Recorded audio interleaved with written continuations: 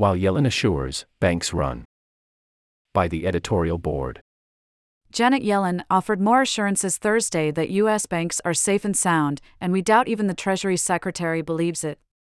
Certainly no one else does.